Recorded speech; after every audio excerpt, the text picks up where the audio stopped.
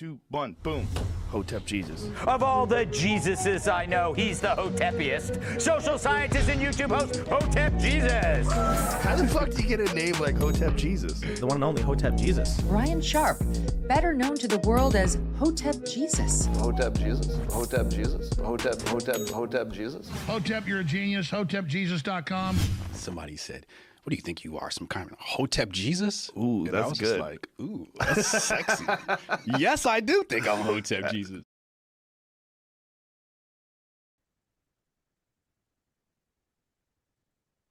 Ladies and gentlemen, welcome to a special edition of the Grift Report. I am your host, Hotep Jesus. Hotep Jesus. Hotep, you're a genius. HotepJesus.com. And I'm joined today by, I want to say this guy has at least 185 IQ, super intellectual. I'd like everybody to welcome Charles Haywood to the platform. Charles, what's up, man? How are you? I am great. I don't have 185 IQ, at least I don't think I do, but I'm very pleased to be here. Have you ever taken an IQ test? I have not. Yeah, I'm scared. I did get a perfect LSAT though, so LSAT score back in the day. Oh, damn. Yeah, so definitely genius level IQ here we're dealing with. Yeah, I'm terrified to take the IQ test because I'd rather just think I'm 160 as opposed to somebody telling me, actually, you're not, you know. So we're going to talk about a bunch of different things today. We're going to talk about, potential for an American Civil War and forms of government, et cetera, et cetera. But I first want to talk about business because that's just my passion. And that's what I've been doing most of my life. So you gained your, I would say, massive wealth through the shampoo company. Basically, you're a shampoo manufacturer for many big brands. We spoke in a green room, and you said some of that stuff targeted Black women specifically, which I thought was genius because Black women, huge need for hair. But what I want to ask you is, when it comes to business, I always tell people, usually it's only like 2 or 3 things that make something a success. It's not a whole bunch of moving parts. It's usually like 1 or 2 things. In your opinion or in your experience from launching that shampoo situation, what were those like top 3 things that really moved the needle for the company or are more important for you to keep an eye on?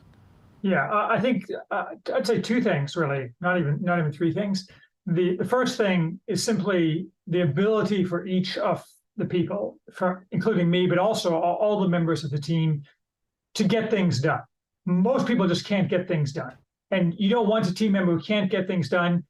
At the same time, you have to give people the independence and autonomy to get things done without micromanaging them or you're second guessing them if there's a mistake that, just an honest mistake. But most people just can't get things done. They have a list of 10 things and they do 7 and they go watch Netflix. Why? I have no idea. And I know an infinite number of even successful businesses that are run by people or seemingly successful businesses. Like, I used to wonder this. I would call people up and I'd leave a voicemail back when people left voicemails. Like, I want to spend $100,000 with you today to buy this piece of equipment. And they would never call back. Why? No idea. So I think the number one thing in business is that people, everybody in the business, whether that's 1 person or 100 people or 1,000 people, to make it truly successful, have to be able to and have to be focused on getting things done. And I think the other thing that made the business successful, and I can't say because obviously every business is different and every industry is siloed to some degree and so on. I think that for a long time I struggled with, well, how do I market this business? Should I buy some Google ads back when Google ads were new? I mean, that was 20 years ago almost, 18, 15. Should I go to trade shows? Should I send out mailings? There's these different traditional options. And the answer is that it's none of those. The answer is that you have to have a good reputation. And because fundamentally any industry is especially a B2B kind of industry, B2C is a little bit different, but B2B, it's a word of mouth business. More or less every hair care brand, the people know each other. But maybe they don't like hang out all the time, but they know of each other, they talk to each other occasionally and so on. And fundamentally, most of the time, the way you get new business, with some exceptions, is that if you have outbound outreach, to somebody who doesn't have a current need. They're happy with their current manufacturer, say. They're like, well, they may be polite to you, they may ignore you, but it doesn't matter. But if they have a need, whatever that need may be, their current manufacturer is failing, they got a huge new contract from Target or something, whatever, they're not going to get on the internet and start searching for contract manufacturing companies for hair care. They're going to call 2 or 3 people they know, people who are experienced in the business, they know use different manufacturers. They'd be like, hey, who do you think is a good fit for me given this need and the kind of product I have? And if you have a good reputation and you've been around long enough to establish that reputation for people to have heard of you, which is just a time thing, you can't accelerate that by advertising really, then they're going to give you a name. And then they're going to call you and you're going to call them back, unlike the guy who didn't call me back about the equipment. And I mean, one of our biggest customers who will have to go unnamed, is a woman, and she just sent in an email seeking out help. And I could tell, it was a very small company at the time, but I could tell that she was super organized and she was going to be wildly successful. But she told me later that most of the people she reached out to just ignored her because she wasn't already a big company. But I mean, I could just tell from my experience that this person was going places. I mean, it's not guaranteed, but because anything can happen to anybody, she might have been hit by a bus and that would be the end of her business. But that word of mouth is crucial, and establishing that reputation. And it's not just a reputation. I'm kind of personalizing this, but I think the analog is true for all businesses. It's not just the reputation for having good product and being timely and communicating. It's a reputation for honesty more than anything else. Because I think the single biggest failing that a lot of businesses have, other than not calling people back, is failure to communicate. And again, that sounds kind of stupid, right? It sounds like the thing you'd read in a self-help book. But communication, all customers want is to be told what's going on. But most companies won't do that. And that goes back to the first thing, because everyone's afraid of taking responsibility, afraid of being entangled, especially if there's a problem, because when customers call, there's frequently because there's a problem. So if you empower, again, that sounds kind of stupid, but if you empower your employees to get things done and you tell them to make sure to communicate to the customer, then all this stuff happens automatically and instantaneously without Charles Haywood having to get involved at all. And that increases your reputation. Anyway, that's kind of a long response, but that's my off-the-cuff response. No, that's valuable. I'm writing this down. I got to get all in your business now.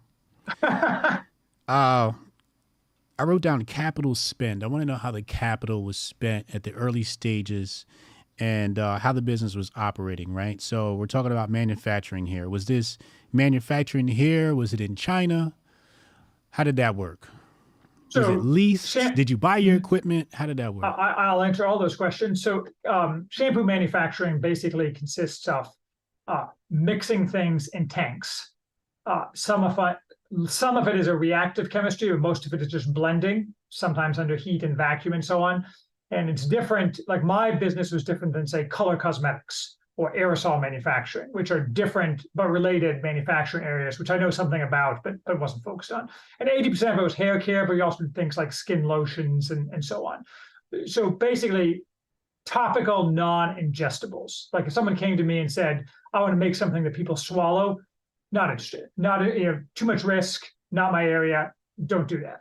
Or toothpaste, don't do toothpaste. So that's just the way we did. So I started the business. I used to be a lawyer, a mergers and acquisitions lawyer, but I didn't like that because I wanted to be rich. And so I quit my lawyer job after my wife announced she was pregnant with our first kid, and took my income down to 70 grand, returned to Indiana, where I'm from Chicago, to take a business job because I wanted to learn the magic of business, what happened inside a business. And the answer is there is no magic, because you just need the right people and the right attitude. There is no secret sauce, other than, I think, the secret sauce that I already discussed. And so then my wife announced she was pregnant with our second child. I said, hey, baby, how about I quit this job and go become an entrepreneur and find a business to buy, even though we don't have any savings, and we have a child on the way with one already. She's like, sure, baby, that sounds great. Why she said this is unclear to me. Maybe she just thought I was crazy and I would like go postal if she didn't say yes. No, I'm just kidding. She was very supportive. So I cast around for a business to buy, and as far as the capital assets go, I didn't know anything about the shampoo business, but a similar business had gone out of business because its owner had died, the founder had died. So the bank auctioned off its assets for like $6 million. And I scraped together 50 grand and bought whatever percentage 50 grand is of 6 million in terms of capital assets, which boiled down to one mixing tank for mixing together shampoos and so on, and one fill head, which is basically a device used to fill bottles, and kind of a jury-rigged fill head. And I didn't have a place to put this stuff. I didn't have any customers. I'm like, I'm going to have a shampoo manufacturing business. This completely insane in retrospect. So by the time it was done, 15 years later, because I sold it in 2020, it had acquisition cost, probably 15 million in capital assets, and all of that with a little bit of exception of some leased equipment, leased to own, was just funded out of income. So the problem is that it's very difficult to do that. I'm not quite sure how I pulled that off, because you have a chicken and the egg problem. Manufacturing of anything is a fairly capital intensive process, or very capital intensive, depending. And so most people, to get started, they're like, well, I don't have 5 million or 10 million, and I don't know where I'm going to get 5 million or 10 million, or to be able to make the debt service on 5 million or 10 million. So I guess I just won't have a manufacturing business. I think the answer is that you have to basically stair step or leapfrog, and you have to accept a large amount of uncertainty and risk to do that. But it does go back to what I said earlier. If you start small, it gives you the time to start establishing a reputation. You start with small customers, you learn on them. I mean, let's be honest, when you're starting off a business, you learn with people who are stupid enough to pick you as their guy, and you try not to screw them. And then over time, you pay for it out of current income if you can. We were able to do that. We had some lucky breaks. We got some stuff cheap. You can buy a lot of stuff cheap off of eBay and some auction sites. I think it's doable, but it's a narrow needle to thread. So when you say you bought this tank, right? I guess it's inside the manufacturing facility, and the owner there is like, hey, this tank is yours, whatever you want to put in it, that's your thing. Is that what that looks like? When it's set up on our side with the customer, you mean? Well, no, you said you paid $50,000 for the tank and the fill head, right? Right. So you go in there, you go in there with a metal saw, and you cut the pipes, and you take it out, and then you paid for it, and then you have to find a place to set it up. Oh, right? You had to set it. You had to find a place to set it up too. Oh yeah. Oh, damn. So I had no place to put any of this stuff. I mean, a bunch of it went in smaller stuff, very small. And like one of my favorite stories is that they were auctioning off all of this stuff, and they threw all of the business records for the old business in the trash. And I went to the guy running the auction. I'm like, hey, can I have those business records? Because I thought they'd be useful. And he said no. So I went and took them out anyway. Which because they're trash. I mean, legally, I'm entitled to take them. They're out on the public street in the trash bin, and so those are actually very useful for understanding a business that I didn't know anything about. I mean, there wasn't anything confidential like formulas or anything, but it's just something that helps you. So you have to be aggressive in that sense. And so what happens is you have this tank and you have this fill head and you have them on a truck, and then I found a place to sublet. And then you have to put the stuff in there and hire a plumber to route water to it, because one of the number one raw material for hair care manufacturing is water, and you have to have very purified water, because if you use just city water, it causes all sorts of problems with the product. Also, you can have contamination, microbiological contamination, which is like a death knell for your business. So setting it all up, I scraped together the money, I did a bunch of the work myself, and eventually in a small space that I found to sublet. Now, you mentioned that you spoke to your wife about this decision, and, she was like, okay, good job. I'm down, right? Mm-hmm. But I also heard you say something like, a career is not for a woman. Yes. What else did you say? You said a career is not for a woman, and something about being public facing. The man should be more public facing and the woman should be more behind the scenes, right? Yes. In an ideally structured society, that's exactly correct. Why do you believe that? Because it's the natural order of things. It's in the sense that my goal, and this obviously shades away from the business into the political philosophy, but if we're to have a flourishing society, it has to be based upon reality. And the reality is that a well-structured society, men, as you put it, or as you put it, channeling me, men are more naturally the public-facing part of the partnership, husband and wife, simply because, I mean, there's biological reasons for that, and there's also psychological reasons for that. Men desire to provide and protect. Women desire to be provided and protected and to nurture. Men just simply don't have that same nurturing instinct. And so that goes career. That's what, and that's my marriage is a good example of that. My wife and I were both originally big law firm mergers and acquisitions lawyers, and she dropped out of that after a year or two. And then when we got married and started having kids, she adopted this less public facing but yet crucial role in the partnership that is the family. So did you have to convince her of that, or she was just like, nope, I know my role, I'm a housemaker, and that's just is what it is? That's actually a great question, because we grew up, both of us, she grew up in Australia and I grew up in Indiana. As we were talking about in the green room, Australia is a bit more exciting than Indiana.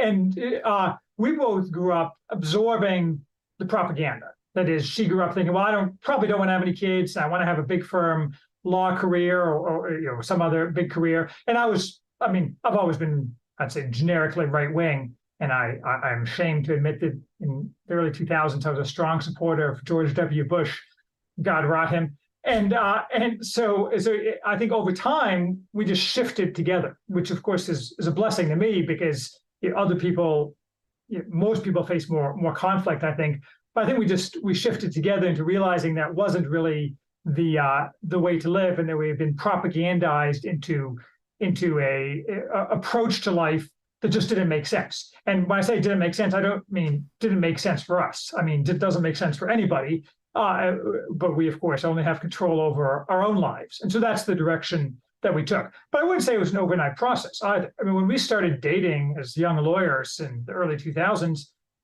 I figured I'd have a house in Hinsdale. Hinsdale is a Chicago suburb where a bunch of lawyers have fancy ass houses. We'd have a house in Hinsdale and some nannies and maybe 2 kids. I mean, life has ended up very different than that. But I think I look back on my old thinking and I think, what was I thinking? But change is better late than never, I guess. So what was the catalyst that, did you guys watch an Alex Jones show together? No, I never watched Alex Jones. No, I think I can't. I have some pieces on my site where my wife speaks in her own voice, but channeling it from my wife's perspective, I think what changed for her was the realization that she did in fact want to have children, and that when you want to have children, that largely changes your perspective on everything, whether that's your marriage, your career, whatever, your entire relationship to the world.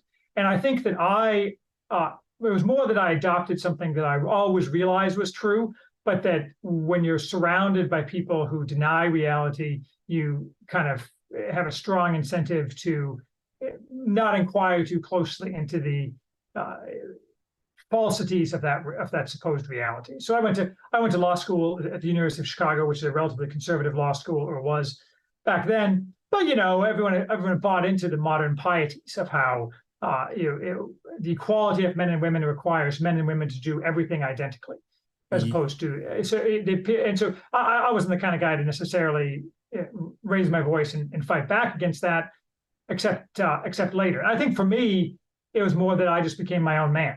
I mean, the children matter. I mean, having children is important, but that per se didn't change my thinking, other than, well, I have to protect and provide for these children. I think I would say that the biggest change was probably in my wife's approach to it. I mean, she's not here and she can't speak to it, but I think that that she would, if she had said, no, I really want a career, and it's not like I would have or could have said, well, that's not the way we're going, baby. Get back in the house. It's really more dictated by her than by me, honestly. Oh, wow. So you got lucky. I did. Yeah. Very much so. And which means you picked the right woman. I did. Okay, let's talk about a hypothetical scenario. You're dating, you're let's say you're in a marriage. Your wife says, "Hey, I want to start a small business."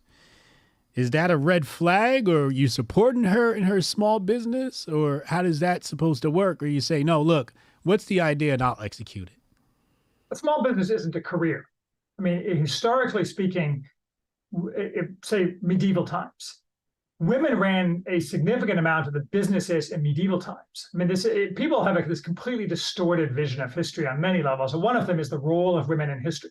So small businesses, home-based business in particular, are something that has long been something that women have traditionally done because they can organize their family life responsibilities in coordination with that. In fact, Mary Harrington had a recent book. Oh my gosh, I can't remember the name. There was Mary Harrington is a feminist writer with conservative bent in some areas, and I did a review of it, and now I can't remember the name, but it talks a bunch about this, how the vision we have of women's role being staying at home and isolated entirely from the outside world is largely a product of the 19th century and the Industrial Revolution, where women who worked outside the home started going to wage jobs outside the house in the factory, and this idea of household work disappeared because the only people who couldn't work anymore, women who didn't have to work anymore, were upper class women who could sit at home and faint on their couches and lead the Jane Austen lifestyle, as opposed to being integrated in the family economy. So the answer is that a small business actually makes a tremendous amount of sense for women.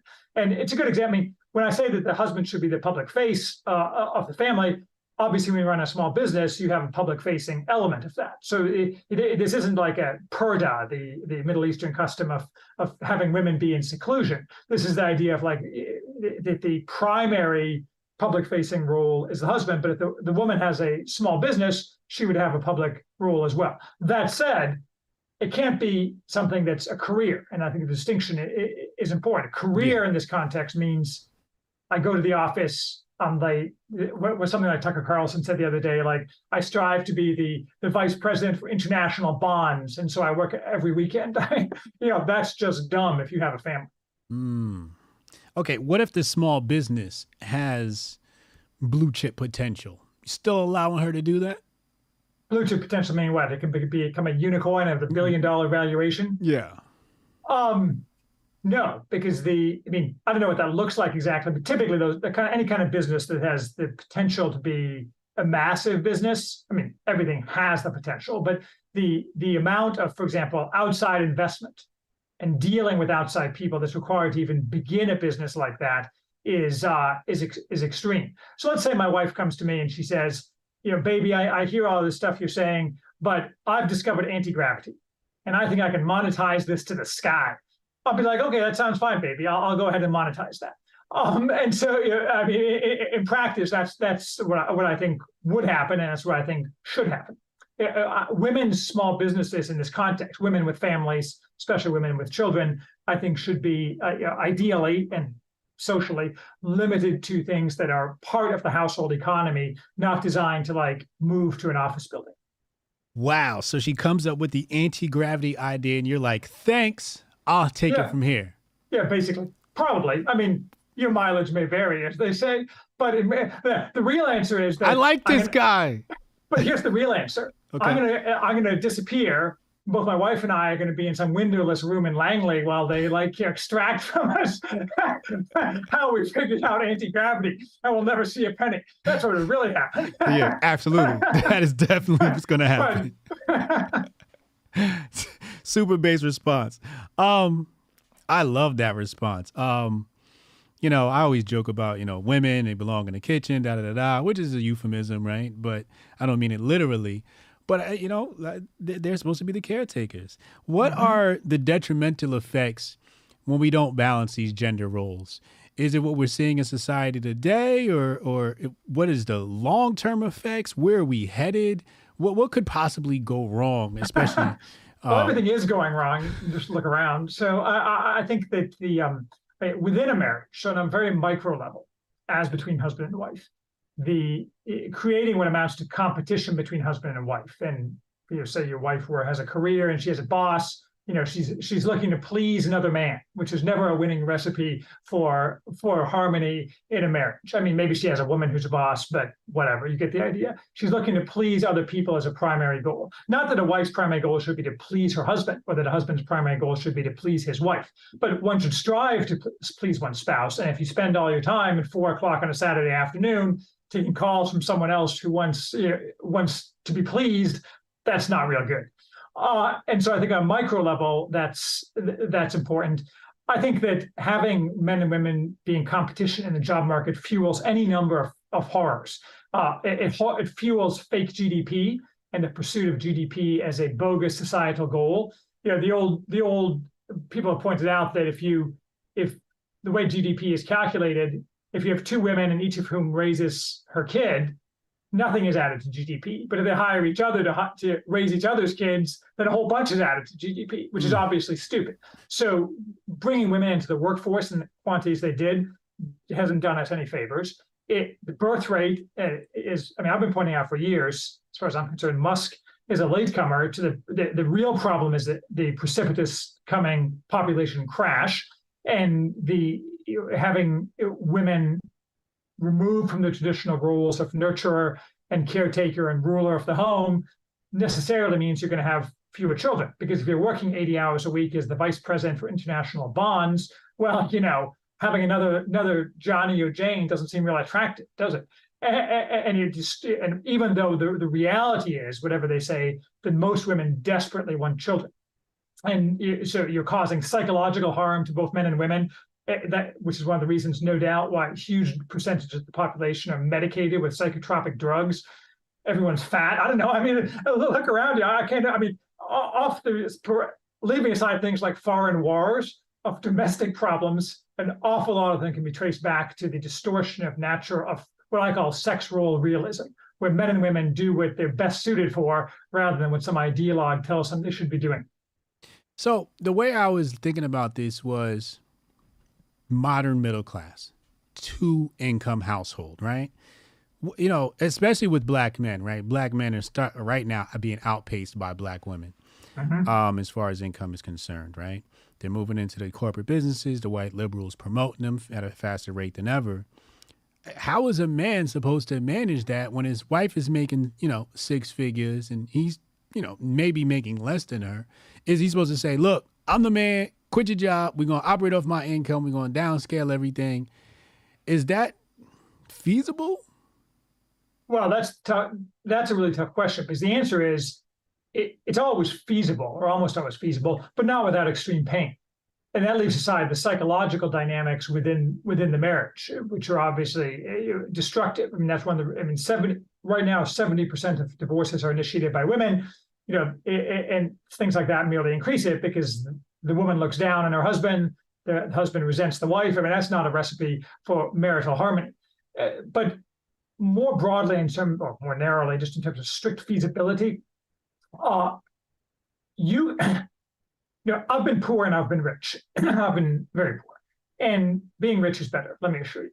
But the fact is that most people could substantially cut back their lifestyle if they had a good enough reason, but they just can't do it because that's not the way society looks down on that so much and people are so used to it that having all of these things and people, and even if you're willing to cut out the Netflix and have a smaller house and so on, there are areas of the country now that housing alone is completely unsupportable unless you have 2 incomes.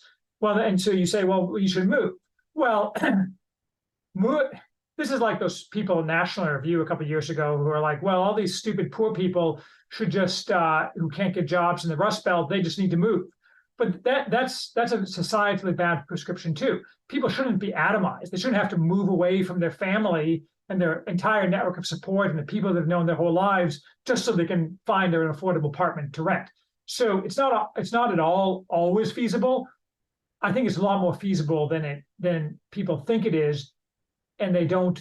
What stops them isn't that it's unfeasible, but that they're not willing to make the sacrifices. And I understand why that is, but it's still it's still feasible in a lot of cases.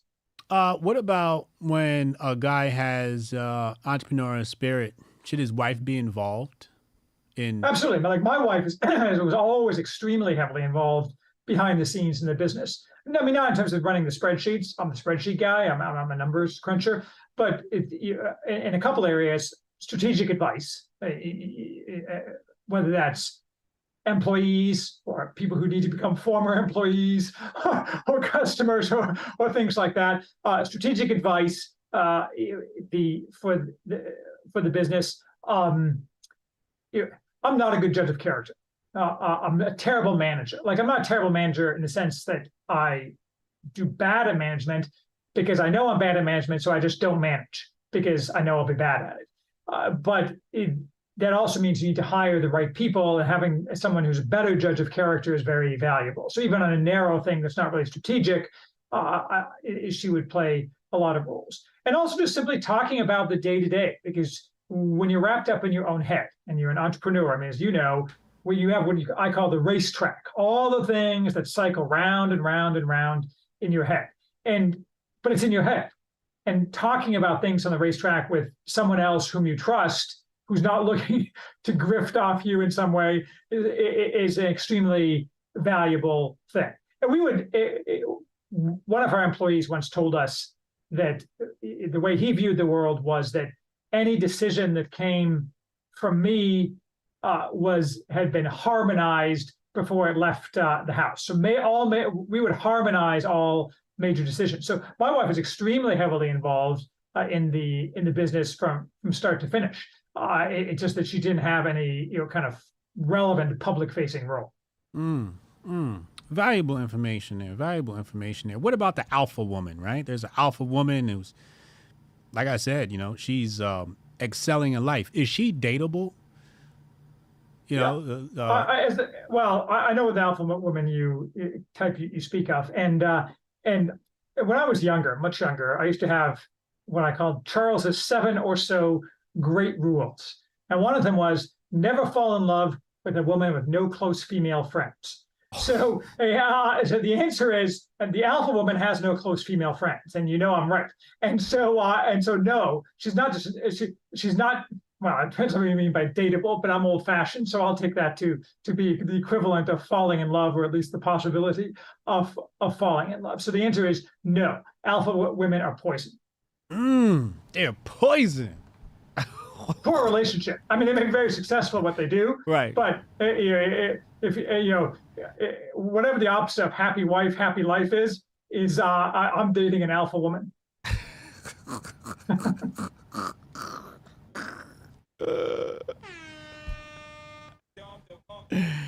Oh man, this is some of the best red pill content we've ever seen on the internet. We gotta bring Charles on over to the red pill, man. Get him on Fresh and Fit or something like that, and talk to these young boys.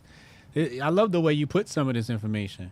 All right, let's change gears here a little bit. I'm new to white people history, so.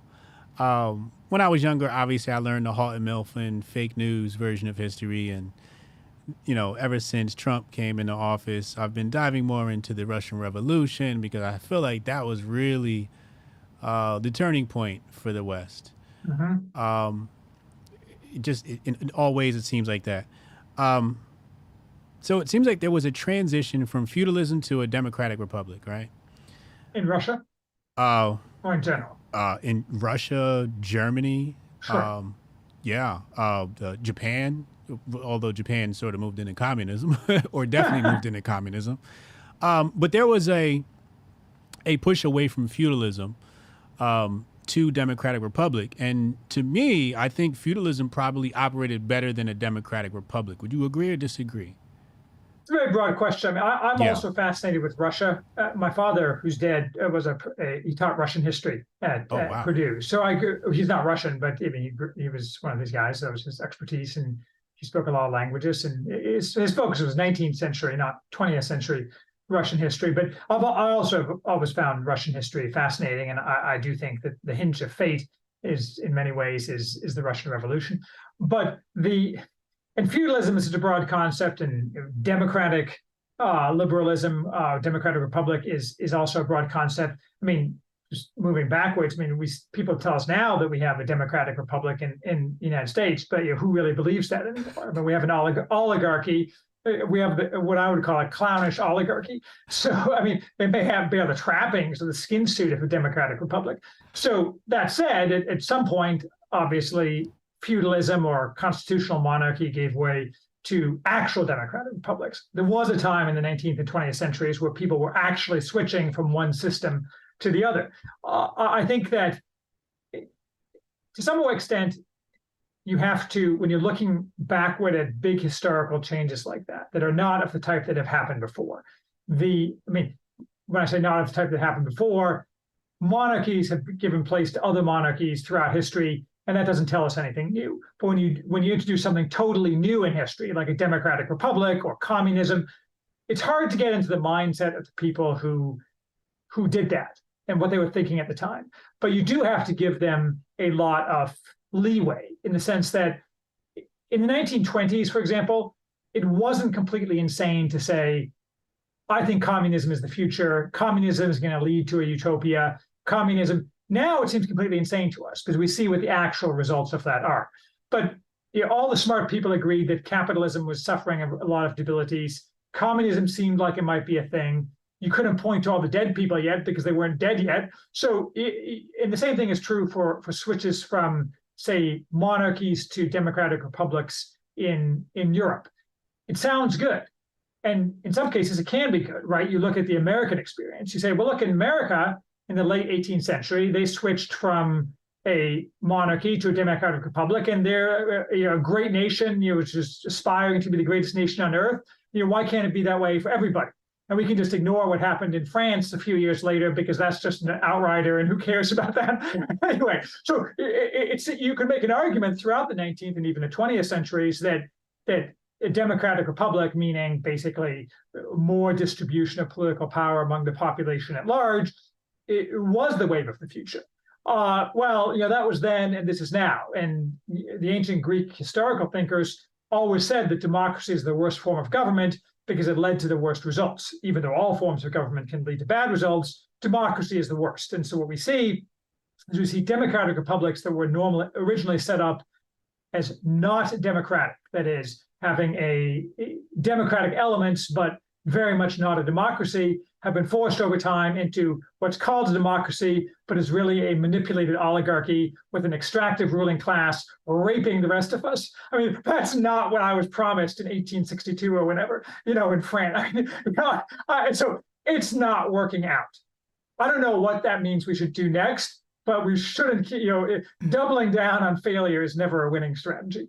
So my theory is the oligarchy recognized, for example, the power that Russia had, the power that Germany had, and decided that let's overthrow that government with this concept of a constitution or a democratic republic.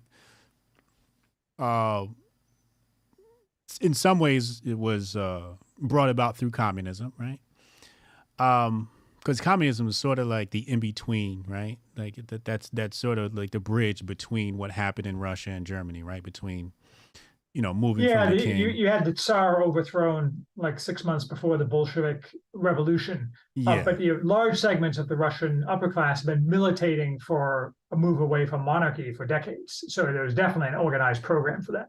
Yeah. Okay. See, there you go. All right. So there is some validity to what I'm saying here. So it seems like the oligarchy was like, look, we want these resources in these countries. We want access to them. Let's topple the monarchy and bring in this new thing. And then what it does is, I say just adds too many cooks in the kitchen. Like Congress is just way too many cooks in the kitchen, right? That's why nothing ever really good gets done. But also what it does is it creates openings for somebody being co-opted, right? So it says, hey, they've got a senator in, this state. I'll go through him. Like we saw Senator Menendez getting bribes from Egypt, right? Yeah. Whereas if it's just a king, it's a little bit harder to intercept that when you have, in contrast, the Democratic Republic, you can intercept in many different ways by this guy, by that guy, by this guy, by that guy. Is that plausible? It makes a lot of sense. I mean, it's related to the theory that the monarchy is superior because the king takes care of the long-term interests of the country, because it's his property and his children's property, in a way that someone who's elected doesn't, because he's just looking to get his and get out. Right. I mean, that's not universally true, and obviously king has ministers who can be bribed in the same way. So it's not the king, unless the king is personally making all the decisions, which is impossible at any scale, that you're always going to have avenues for that. But by the same token, ministers are looking to the longer term in a well-run monarchy in a way that politicians aren't. So I think it's definitely true that a democratic republic or democracy or whatever you want to call it is subject to these kind of forms of being suborned that are very damaging. Yeah. So, which leads me to my next point is I'm a huge fan of becoming a dictator, and I like dictatorships. I think Muammar Gaddafi did a fabulous job being a dictator until Hillary Clinton killed him and his family. So, you once mentioned in an interview that you liked Lenin, which is interesting because I always make jokes about being the Black Stalin, where I'm like, communism's bad unless I run it, right? Why did you say you liked Lenin? Well, Stalin got his start as a bank robber. So if I'd be careful about bank robbing, because it's like a quintessential stupid crime. Maybe you should find some other way.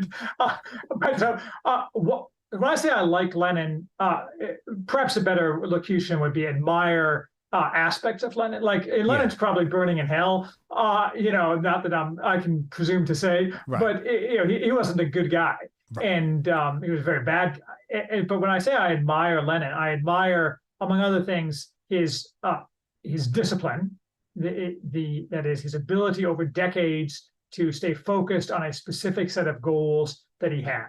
And when he achieved those goals, not to maintain that discipline, rather than, for example, saying he was very, for example, aware that his revolution was fragile and he wasn't going to spend resources on supporting every red revolution around the globe because he had bigger fish to fry at home. Whereas his ideological comrades were like, Comrade Lenin, our red brothers in Finland need us. We must send an army there. And he's like, we don't got an extra army. Shut your mouth. And so that's just it's a very disciplined way of approaching the world. And he didn't have other vices, which I also admire, and he dressed well, which I admire. But the Lenin is admirable in contrast to a lot of modern day political leaders who are left and right, Democrat and Republican, are pretty much 100% clowns. Like, I mean, there's a few exceptions, but certainly everyone prominent is a clown. I mean, there's probably some people who aren't prominent, and maybe that's their function of TV and what have you. But the fact is, Lenin had a lot of characteristics that helped make him successful. I mean, obviously, he also had a lot of luck. He wouldn't. The fact that he ended up on top wasn't at all dictated, and he needed a ton of lucky breaks. He's the guy who flipped a coin 50 times and it came up heads every time. Nonetheless, he's a winner, and or was a winner, and a lot of the stuff he did is admirable, because that's the kind of spirit that one needs in order to administer a political movement. Yeah. That's what I like about studying history. You can find somebody who's pretty much evil, and then at least if you have a smart mind, you take what you like and you leave the rest, right? And there's a lot to be learned from it. And I think there's a lot to be learned from communism. I think the most interesting thing about communism is how they're able to take over power so quickly, which I don't think is possible today. I think today they're operating more like a Fabian socialist type philosophy where, little by little we'll take power, right? And sort of change the complexion of the country. Is that accurate, what I just said? Well, it depends what you mean by communist. I mean, people who are overt communists, as in like I read the Marx, Lenin, and Engels, I think those are pretty thin on the ground nowadays. Yeah. And so, I generically use the term the left, meaning the way I define it, the political movement born in the Enlightenment, reified in 1789, of people, ideologues who place emancipation from all unchosen bonds and forced egalitarianism in the service of a utopia. That's their political program.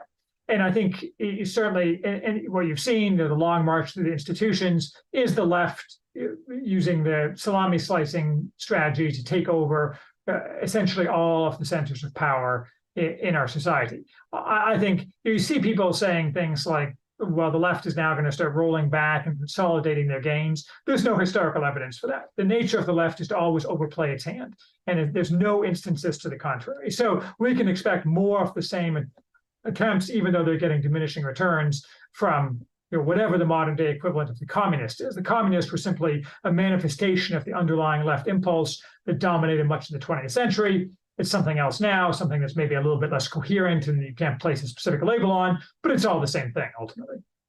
So this term classical liberalism, right? I see people throw this around, and from my research, I'm like, I'm pretty sure it's the same thing as, or the genesis of what we have from the left now. So I call classical liberalism some bullshit.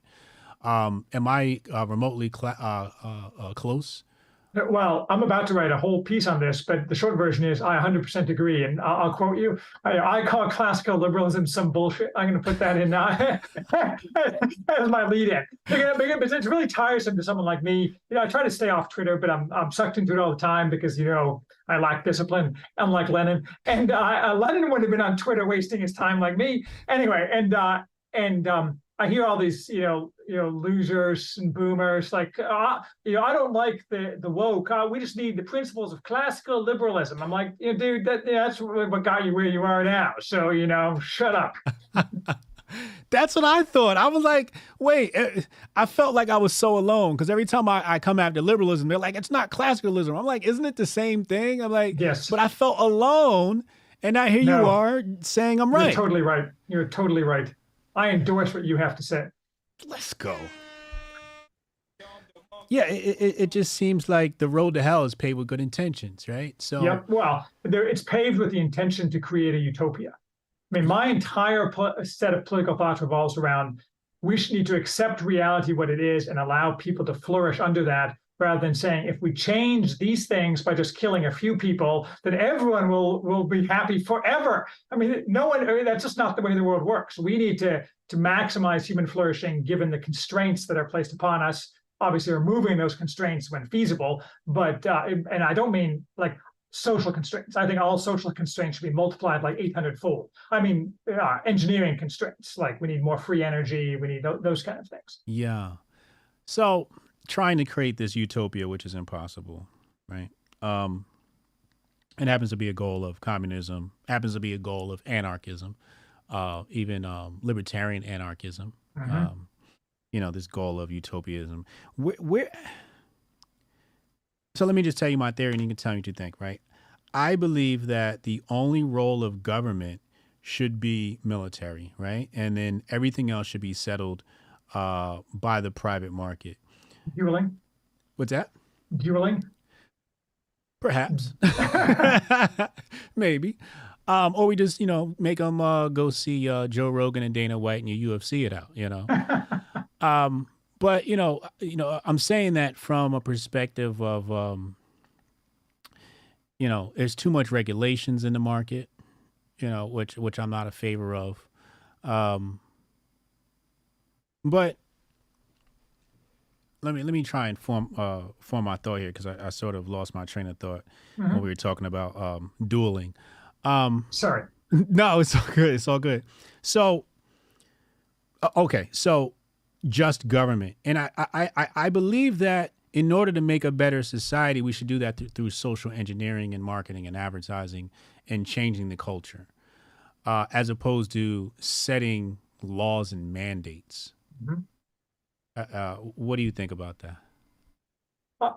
As the first part, I believe in what I call it's like you're setting up an ideal society, a government of limited ends and unlimited means. And the military is the best example of that. Like one of the limited ends of the government should be border defense. I mean, that's just obvious, yes. Right? And it should have essentially unlimited ends to that purpose. Right. Like enough to kill all the people who want to come across the border. I don't mean the southern border necessarily. I just mean people who want to invade the country and take over. They should get bombed to smithereens, and that's the role of the government, right? Correct. Everybody can get behind that. Yes. I think the government also has other limited ends as well, but the military is the biggest one, and I think that almost every function the government has should be done on the basis of subsidiarity. So if the local government should do it, the state government shouldn't do it, much less the federal government. The only things the federal government should even think about are things that can't be handled by states or localities. At the same time, I think that the cultural change, as you suggest, is extremely important. I think our culture is rotten in about 800 different ways. And it is true that laws are inadequate.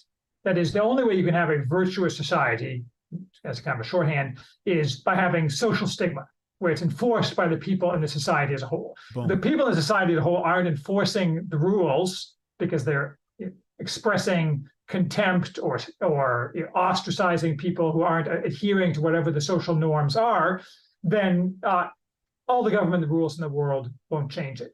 You still, those two things still need to go together to a certain extent. I don't know what exactly that extent is. I think it has to be determined on a case-by-case basis. But certainly, in order to renew America, say, passing more laws is going to do nothing. If America is to be renewed, it'd be because the people decide to take it in a new direction. And then maybe over time, their legislators pass new laws or set up a new structure where laws buttress that in some way. But ultimately, laws that are socially oriented have to be an expression of what the people want. And reinforcement rather than some mandate or dictate. And that's just obvious that if you take a people who are not virtuous or have the wrong social structure or thinking and pass laws, that's just a waste of your time. So, but the problem is that we're very far from the right place on all of those things.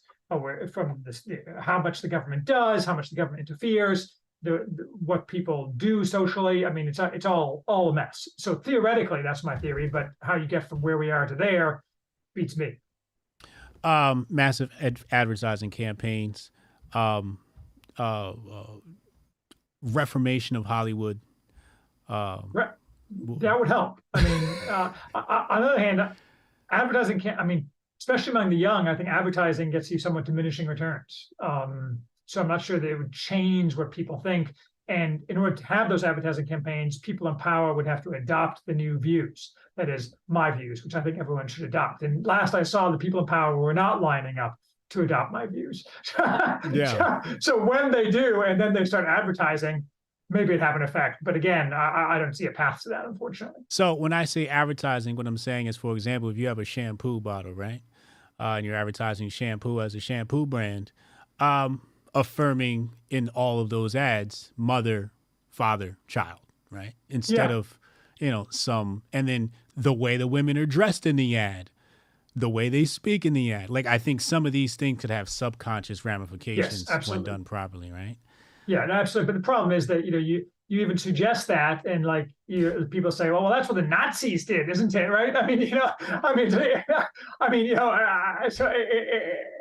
Anyway, how to get from here to there is a problem. Hopefully, we can solve. Yeah.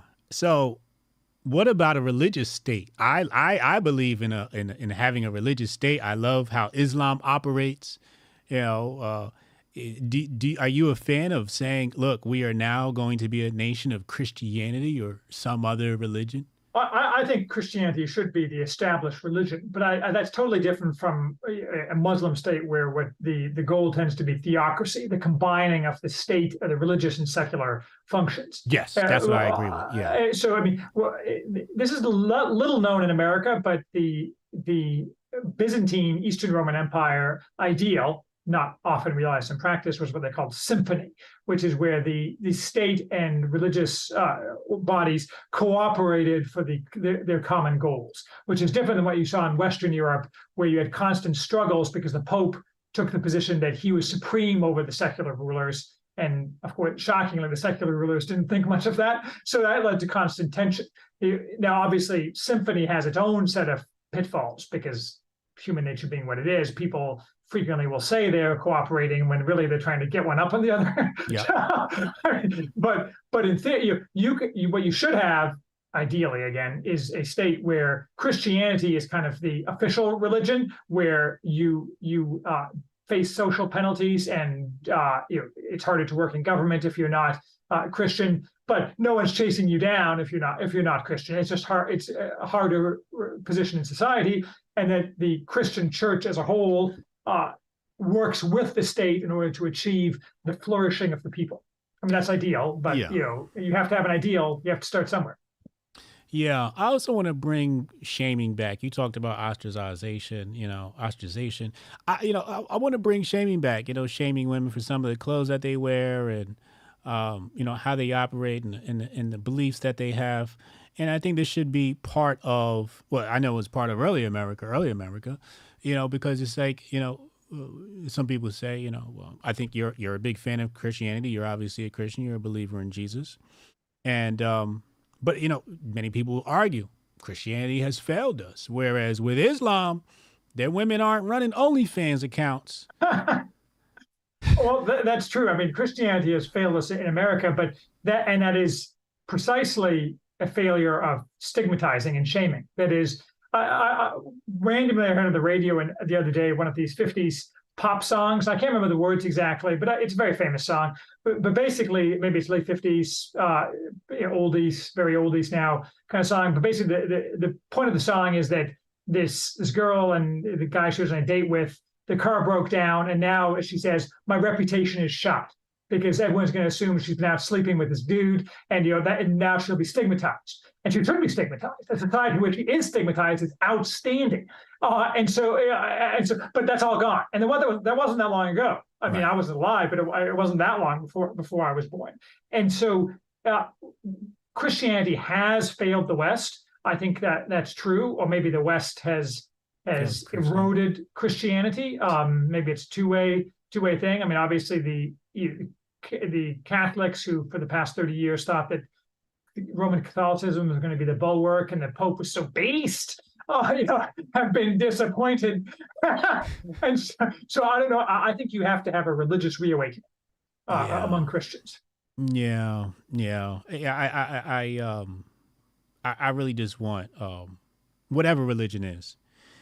I want strong adherence to the Abrahamic teachings, right? Strong adherence to the Bible or whatever the religious book is, like strong adherence. Not to the fact, some of those things like, hey, you should beat your wife. Nah, I don't think that stuff we got to let go. But strong adherence to some of the homophobic rhetoric, where, I don't believe that we should do something bad to gay people. I just believe that we need to set a standard based around heterosexuality, and homosexuality should be hidden in the shadows in our content. Yeah, I mean, all sorts of things that were stigmatized, social behaviors that were stigmatized, say in the 1950s. A good starting point would be to say, well, unless we can be proved otherwise, we should bring back all those behaviors. And you hear a lot of propaganda, like everybody beat his wife back then. None of that stuff is true. Much of what we hear as history is just lies told by various forms of people who want to destroy us. So, but like it's like the girl I just mentioned in the song, and the same thing is true for homosexuals. It wasn't that long ago that people were stigmatized for bad behavior. They didn't flaunt their bad behavior in public, and everyone was happy, as happy as they're going to be. Again, there's no perfect happiness. You just want to maximize the amount of happiness. Right. Yeah. Let's talk Civil War and secession. If you had to put your chips down on the table and bet, would you say we're going to head towards a violent civil war, or we're not? I think not in the sense of civil war in the way that most people contemplate it. Thank you. I think not. Yeah, I agree. It's true along trivial axes, like there's not going to be people in blue and gray uniforms lined up shooting muskets at each other. Right. But I think that everyone is like, Haywood is always calling for violence. I don't call for any violence. I merely say that on a historical basis, as societies and the oligarchies that run society lose their grip, violence tends to spring up along all sorts of axes. And the idea that this is controversial is stupid. I mean, every change of civilization is sadly accompanied by violence. And you don't even need change of civilization. I mean, we've been treated this week to what was on nobody's bingo card, which is officially declared war in Israel. I mean, what the hell? I mean, and so I do think that my premise is that the regime, the oligarchy that rules us, is very fragile, and will eventually lead to some kind of restructuring of the current American political system as these people lose their grip on the levers of power, and people who are hopefully more suitable to helping the population of America gain grip on the levers of power. But the fact is that these kind of changes tend to have some level of violence associated with them. But I don't think we have a big civil war where states are fighting each other and so on. We might have various forms of civil conflict. We might have a flailing and dying government trying to, bring this power to bear on people. You might have opportunistic military people saying, traditionally, this is one of the major drivers of violence, like Napoleon. Look at all this chaos. I think maybe here's an opportunity for me, and I got these dudes, and they're armed, and maybe we should go do something. I mean, history shows us all sorts of things happen. So I don't think we're going to have an old-fashioned civil war, but I do think that this idea that Americans have that the default is everyone has peace and plenty forever is unfortunately not the case. You said the oligarchy is losing its grip. Why do you believe they are losing their grip? I have a very long piece written on this called "On the Fragility of the Current Regime." But hold on. On the fragility of the current regime. Yes, I'm going to read that. So okay. I think fundamentally that a guy named Michael Anton has a excellent piece at, I think, New Criterion magazine called "Unprecedented," where he analyzes kind of some ways in which the current regime has no analog in human history. So, for example, there's been plenty of oligarchic and extractive ruling classes throughout history. I mean, it's practically a joke, right? Most ruling classes that start off good decline into money-seeking machines for a subset of the people. I mean, big surprise, right? But no regime in history has ever, for example, deliberately tried to immiserate and destroy the people over which it rules in the way that the current regime has, or engage in the kind of ideologically driven behaviors that are destructive of the things that they rely on to line their own pockets. So some are related to that. I just think, and we can go into detail, but I think fundamentally the reason that the regime is fragile is because it's run by incompetents and clowns who are ideologically driven and who know no history. And the natural end result of that is that not that the regime isn't powerful. The regime is obviously powerful because it has lots of people and weapons and so on, but it's fragile in the sense that if there was ever a real crisis, the current oligarchy would be unable to maintain its grip on the levers of power. Crisis like what?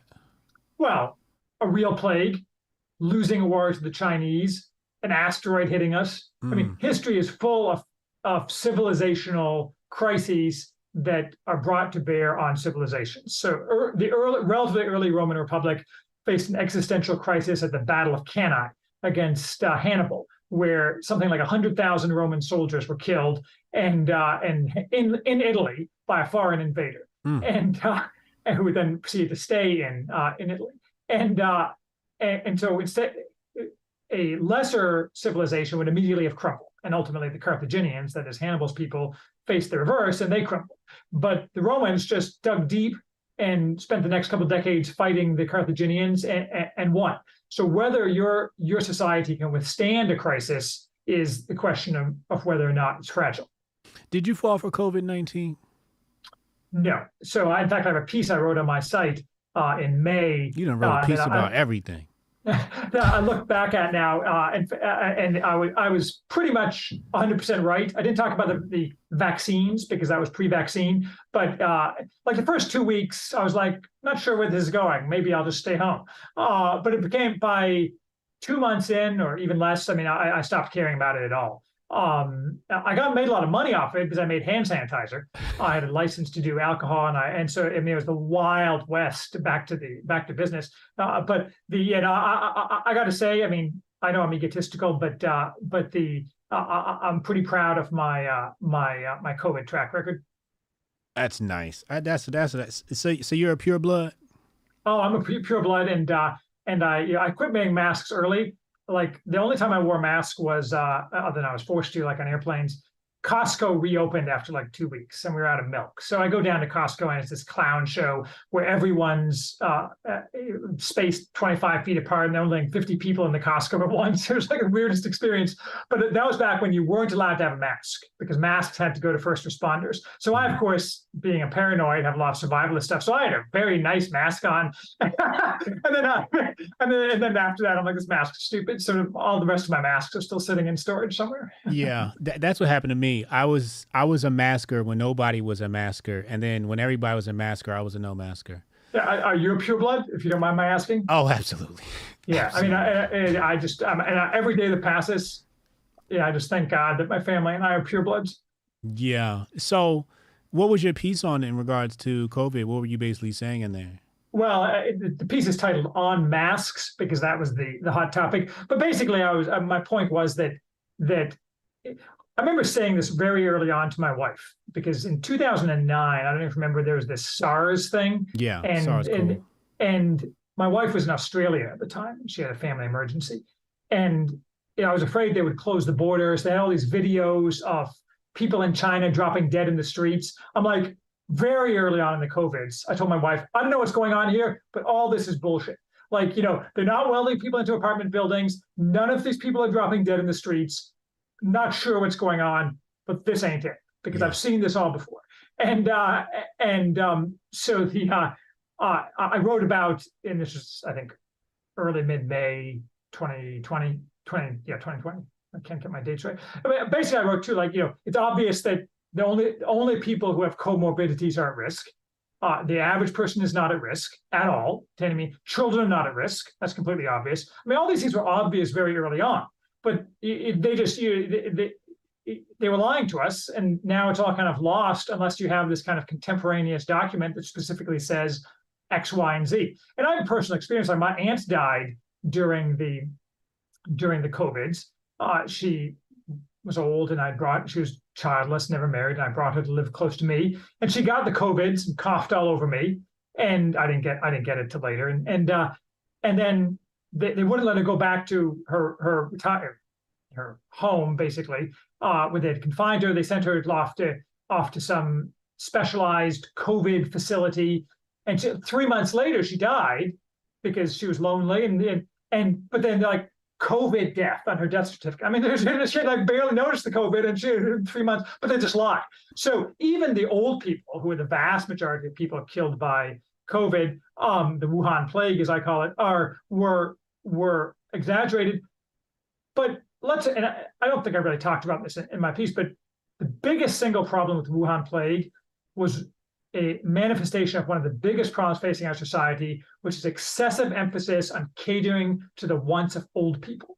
The fact is that while I don't want the government rationing medical care necessary, the fact is that young people with families get screwed all the time so that old boomers can have more medical care and so on. It just doesn't matter from a societal perspective that some person died 6 months earlier in a nursing home from the Wuhan plague, and it just doesn't matter. Sorry, and we shouldn't spend a bunch of money to stop it because you're old, and that's the way the world goes. But the Wuhan plague was all about keeping it was old people safe because they were afraid, and people who viewed the world through a hyper-feminized lens because they're afraid. Everyone's a pussy. Let's not do that. Let's approach this with a rational approach, and that was what I called for in my piece. Like, we need to look at the costs and benefits, and it's clear that we're grossly over-exaggerating the costs and overstating the benefits. Understating the cost, overstating the benefits. Anyway, that long response, kind of rambling. Sorry. No, I love that. So there were the powers that be that directed the narrative, and then there were people that followed along, right? And many of those people castigated us, and they told us we were stupid, we were killing grandma, whatever, right? What are we supposed to do with the people that were wrong? Not the oligarch ruling class, but everybody else who was wrong. Are we supposed to forgive them? Or, in a utopian society, introduce them into some re-education camps? Re-education camps are expensive. I think that you can't separate the oligarchs from everybody else. That is, the people at the top who did all these things need to have exemplary punishments. I mean, they never will, but ideally you would have exemplary punishments. Fauci would be caned on live TV, for example. I mean, that would be an exemplary punishment. And so, and then I think back to what you said earlier about shaming. Yeah. When those things are accomplished and everyone realizes that this society identifies these people as malefactors who damage this society, then everyone else who kind of went along with them would feel that sense of shame. So even if they never changed anything or admitted anything, they would know in their hearts that, like, I'm that guy, I'm lucky I'm not getting caned. And on a very micro level, around the Thanksgiving table, say Johnny and Jane are cousins. Jane's a pure blood, Johnny's not. Jane will make side comments about what a loser Johnny is because, he should have been caned like Fauci. So, I mean, these things eventually work out in a way that doesn't require legal structure as much as re-education camps. I mean, Hillary Clinton is the one calling for re-education camps for Trump supporters. That's not going to work out. But it's, I think that we just need a society to adopt an approach that kind of beneath the surface, without publicity, shames people who behave badly, hopefully so they won't behave badly in the future, and hopefully changes their thinking away from the lines of thought, excessive focus on safety, excessive focus on not ignoring costs and benefits. So in the future, things will be better. I don't think a re-education camp would accomplish that at all. I think quite the reverse. But I think subtle social shaming would make a lot of sense. I like that response, because if you shame the oligarch, then everybody else has secondhand shame. Yeah, I like that. All right, so I'm going to continue to shame. Good. Yes. All right, let's change gears here. Israel-Palestine conflict. Don't say anything that'll get yourself canceled. I know you're smart enough not to do that. I just give all my guests forewarning because it's a very touchy topic. What were your initial reactions about the conflict? Whose side are you on, et cetera, et cetera? Yeah, it's a great question. I'm not clearly on anyone's side, but if my general, leaving aside the war, which I'll get to, my general belief is that I would rather have. I think that the Middle East should be ruled by the Emperor of Byzantium. And so, in the ideal situation, neither the Jews nor the Muslims would control any of that area. And the Muslims who came around in the 7th century should be kicked out and go back to where they came. And, but that's not the world we live in. And last I checked, like, the Emperor of Byzantium wasn't knocking on the door. So short of that, my goal is to ensure that the Middle East is not a hellhole, and that it's beneficial and well organized for Christians, because it's important to Christians. And the fact is, despite that, there are Orthodox Jews who are, are rude to Christians. The Jews are pretty good. The Israelis are pretty good to Christians in terms of the structure of making the Holy Land available to Christians, and they do a great job of running the country. We can, leaving aside whether the GDP is fake, it's probably less fake in Israel. We can be certain that the GDP in the lands that are called Israel will be about 1/100th of it is now if the Jews hadn't arrived in the last century. So I have a lot of admiration for the Israelis. I generally support the Israelis. It's a very difficult position for them because I once asked a friend of mine, well, why don't they just deport all the people who are causing them trouble? And he's like, well, Holocaust, bad memories, looks bad. I mean, this is a huge problem for them, and they're now they're cutting off all the food and water and so on in Gaza, and I mean. It's a terrible, terrible situation. So what I think fundamentally, though, is the same thing as I think about the Ukraine war, which is that it has very little to do with America. And so if the Israelis have, they have an existential crisis, an existential problem. I admire them for their society and the fact that they're the only developed society that has more than a replacement amount of kids, totally aside from the Orthodox. I mean, secular Jews have like 3-something kids as well, and that's because they believe in something. And I think that, but this isn't America's job.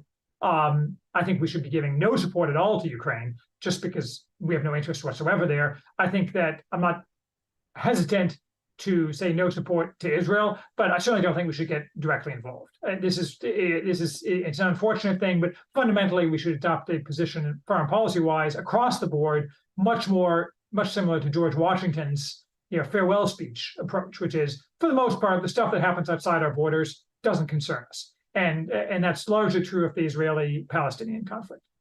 All right, we're going to come back to Israeli conflict. I just want to touch on Ukraine. Why do you think we're in Ukraine? What's your tinfoil kufi take, or your, Well, I think it's obvious, but of course, everyone who thinks something thinks it's obvious. It's obvious because it's two things. There's a financial incentive, but it's largely just an attempt by the global American empire, as they call it, to spread the gospel of what they call democratic liberalism, meaning late stage leftism, and force it upon as many countries as possible, including Ukraine. And Putin's a bad guy, and he throws people out of windows and so on. But that's pretty much par for the course for people who are running aggressive governments. And ask Epstein about what it's like to be interacting with governments. I think that the Russians are a society with a lot of problems, but they're certainly not interested in having any of what the global American empire is selling in terms of left-wing social thought and so on. And in a sense, what the American empire is selling is rapidly being placed on the remainder piles. It's a big problem for them if the Russians wax in influence in the world, and therefore pushing the war against Russia's borders makes a lot of sense from the perspective of simply spreading late-stage leftism. I mean, it's obviously failing, but this goes back to my point about regime fragility. When you're a failing regime, you do stupid things because everybody who runs it is a clown. Mm. Okay, so my theory is, going back to the Bolshevik Revolution, that these globalists are still trying to get at Russian resources, and they've been trying to get at those Russian resources for over a century, right? Mm-hmm. And I think that's more of a continuation of that. And I think because it's not very smart to just try and invade Russia. That could be, catastrophic consequences following Nash's equilibrium, right? If you pick one of the other four quadrants. So I think the next best thing is, well, let's just destabilize things around them and sort of corrode the borders of the nation. Would you agree with that? I think, well, that was definitely true in the 90s. I mean, that was the entire Western approach was to loot Russia with the cooperation of oligarchs rather than rebuild Russia. They wanted to loot it. And obviously there are, I have no doubt, many people who would like to get back in on the looting. And if they can't get the looting, then looting Ukraine will do fine. You doubtless saw that last week or the week before, Zelensky was meeting with various hedge fund types and business types to talk about rebuilding Ukraine, which means fire sale of Ukraine's assets to Westerners, and fat payouts to Zelensky and his cronies who can go emigrate. I just think that the idea, I find it difficult. I shouldn't say this because the history teaches, history meaning last week teaches us totally differently, but the idea that you're going to go back to a time when you can dominate Russia and take its resources, given the miserable failure of sanctions and the increasing relevance of Russia on the world stage and power of Russia in terms of soft power on the world stage since the war began, is obviously insane. And I don't know anything about Russian internal politics really, but the common wisdom seems to be from serious people that if Putin disappears, you're sure not going to like who takes his place. I mean, Zelensky is not taking Putin's place. Hillary Clinton doesn't get to pick his successor. It's going to be some guy you've never heard of who is, a lot more pissed and a lot more, Russian nationalist, and that's not going to be good for anybody. But they imagine that somehow that they can run a color revolution in Russia. I mean, these things are completely insane. That said, you're right. There are no doubt people who think they can do that, get away with it, and then enjoy the fruits of looting Russia. That's definitely true. Yeah. Okay. Cool. All right. Let's get back to the Palestine conflict. Do you believe all of the reports coming out of the war right now? I believe nothing. I mean, it's like the Chinese early Wuhan plague photos. I mean, everything's a lie nowadays, and the same thing is true for Ukraine. I mean, 99% of the things that we've been told about the war in Ukraine and major newspapers are lies. I mean, it is very difficult to get any kind of factual information. But if you would go back to like June of 2022 and read Ukraine war headlines, I'm not sure it'd be like it's reading just some set of fantasies. I have no idea. The problem is that nowadays everyone reacts on an emotive level, which gives people. I mean, you're the expert in this. I mean, you know much more about this than I do, but it seems to me that people realize that you can get enormous mileage out of some fake video, and now we even have deep fakes. That's another thing. And people like us who are, we're sensible, smart people who like to think considered thoughts. We are like, well, that's not really going to move the needle. But the fact is, it does move the needle because most people are sheeple, and then they go call their politician and so on. So I don't believe anything. I mean, I don't believe the statistics coming out. I mean, I believe I see like pictures of bombs or whatever, but what does that mean? I have no idea. At the end of the day, you have to wait and see. And so, I mean, that's what we see in Ukraine. We saw that now that everything we were told is a lie, and the Russians are slowly winning, and you don't know exactly what the numbers are, but they certainly look bad for the Ukrainians. We'll wait and see what happens with Israel. But to answer your question, I don't believe anything I see coming out of it. I just don't. I tweeted out Saturday. I woke up, I saw the fiasco online, and I tried to do some catching up. And after about 20, 30 minutes of scrolling, I'm like, okay, I know nothing more about this war than I did before I woke up, right? Well, I had the same experience.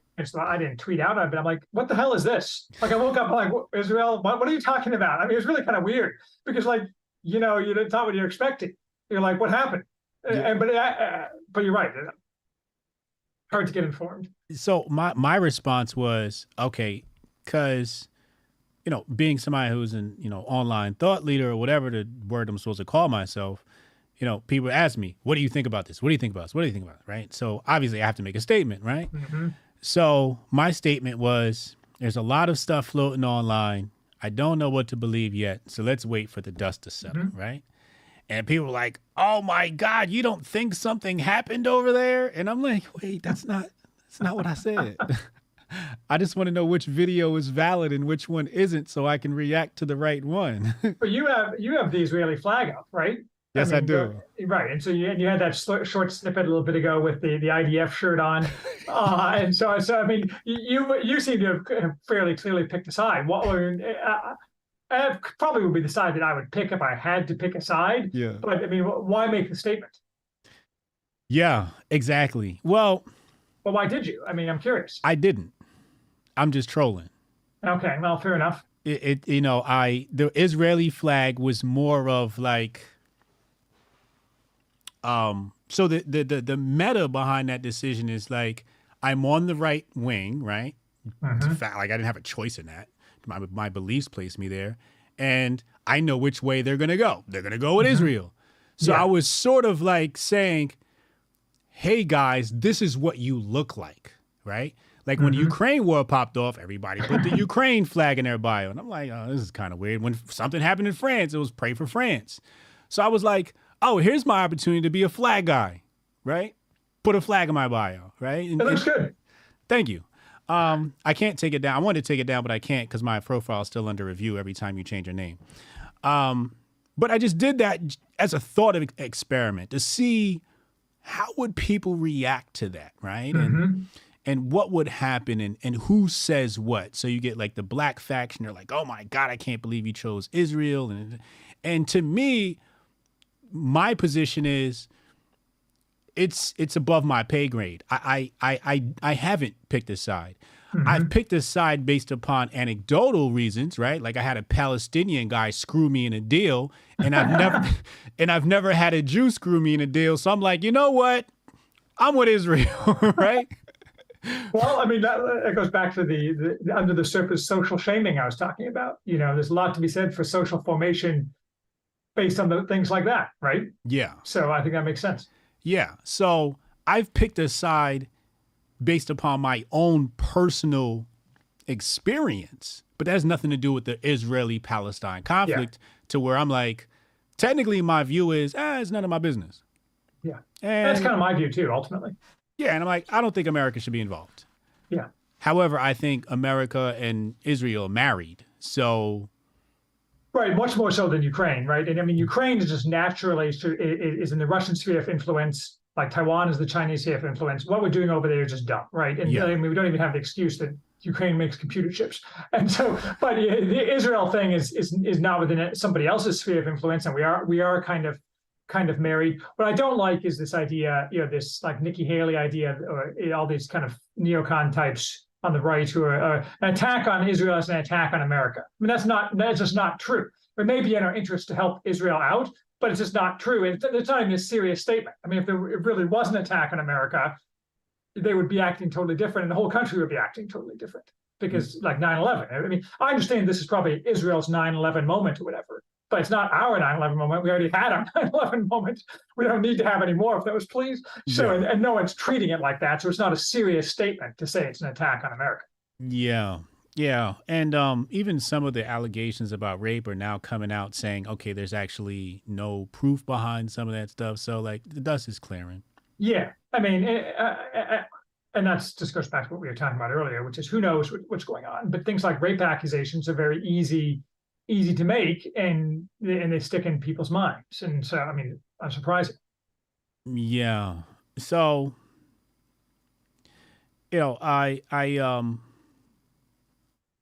in regards to what you said, right? Like a war with Israel is a war on America, whatever. Nikki Haley, I really don't rate her, but I look at it as I'm pretty sure Israel could handle themselves against those Palestinians. Mm-hmm. I don't think they need right. any help. I think, yes, that's no doubt true. But the real problem is, how do you solve the problem? That was getting attacked on Twitter a little bit. I don't typically get a lot of hate stuff on Twitter, but I pointed out that ethnic cleansing works. Ask oppression. Right, Western Poland was Germany for 1,000 years, and the only Germans there now are tourists, and that's very sad for the Prussians, but that's what happens when you lose wars. You can understand the perspective of the Russians and the Poles in that case, but what do they even look like? I mean, so, yes, you can say it's objectively true to say ethnic cleansing solves problems, and the Israelis have this big problem because all this like making nice with the Palestinians clearly isn't getting them any closer to permanent peace. Quite the opposite. But I mean, ethnic cleansing by a first world country in the 21st century. I mean, I'm like, no one wants to go there. I mean, I don't want to go there. It's just so. What's the solution? I don't got a solution. I just don't. Yeah. Do you believe in false flag operations? I mean, obviously they exist throughout history and to a limited extent, but I think I generally am not a big believer in large scale false flag operations. What are you thinking of in this context? Pearl Harbor. Well, Pearl Harbor, I mean, wasn't a false flag operation since it really was the Japanese, but I definitely agree that Pearl Harbor was known in advance, at least to some degree, and was allowed, likely encouraged, allowed in order to accomplish the Roosevelt's administration's desire to take America fully into World War II. But I don't think it's a false flag because they really were Japanese. And when I say false flag, I would mean like people dressing up as Japanese, pretending to be Japanese, in order to fake it out.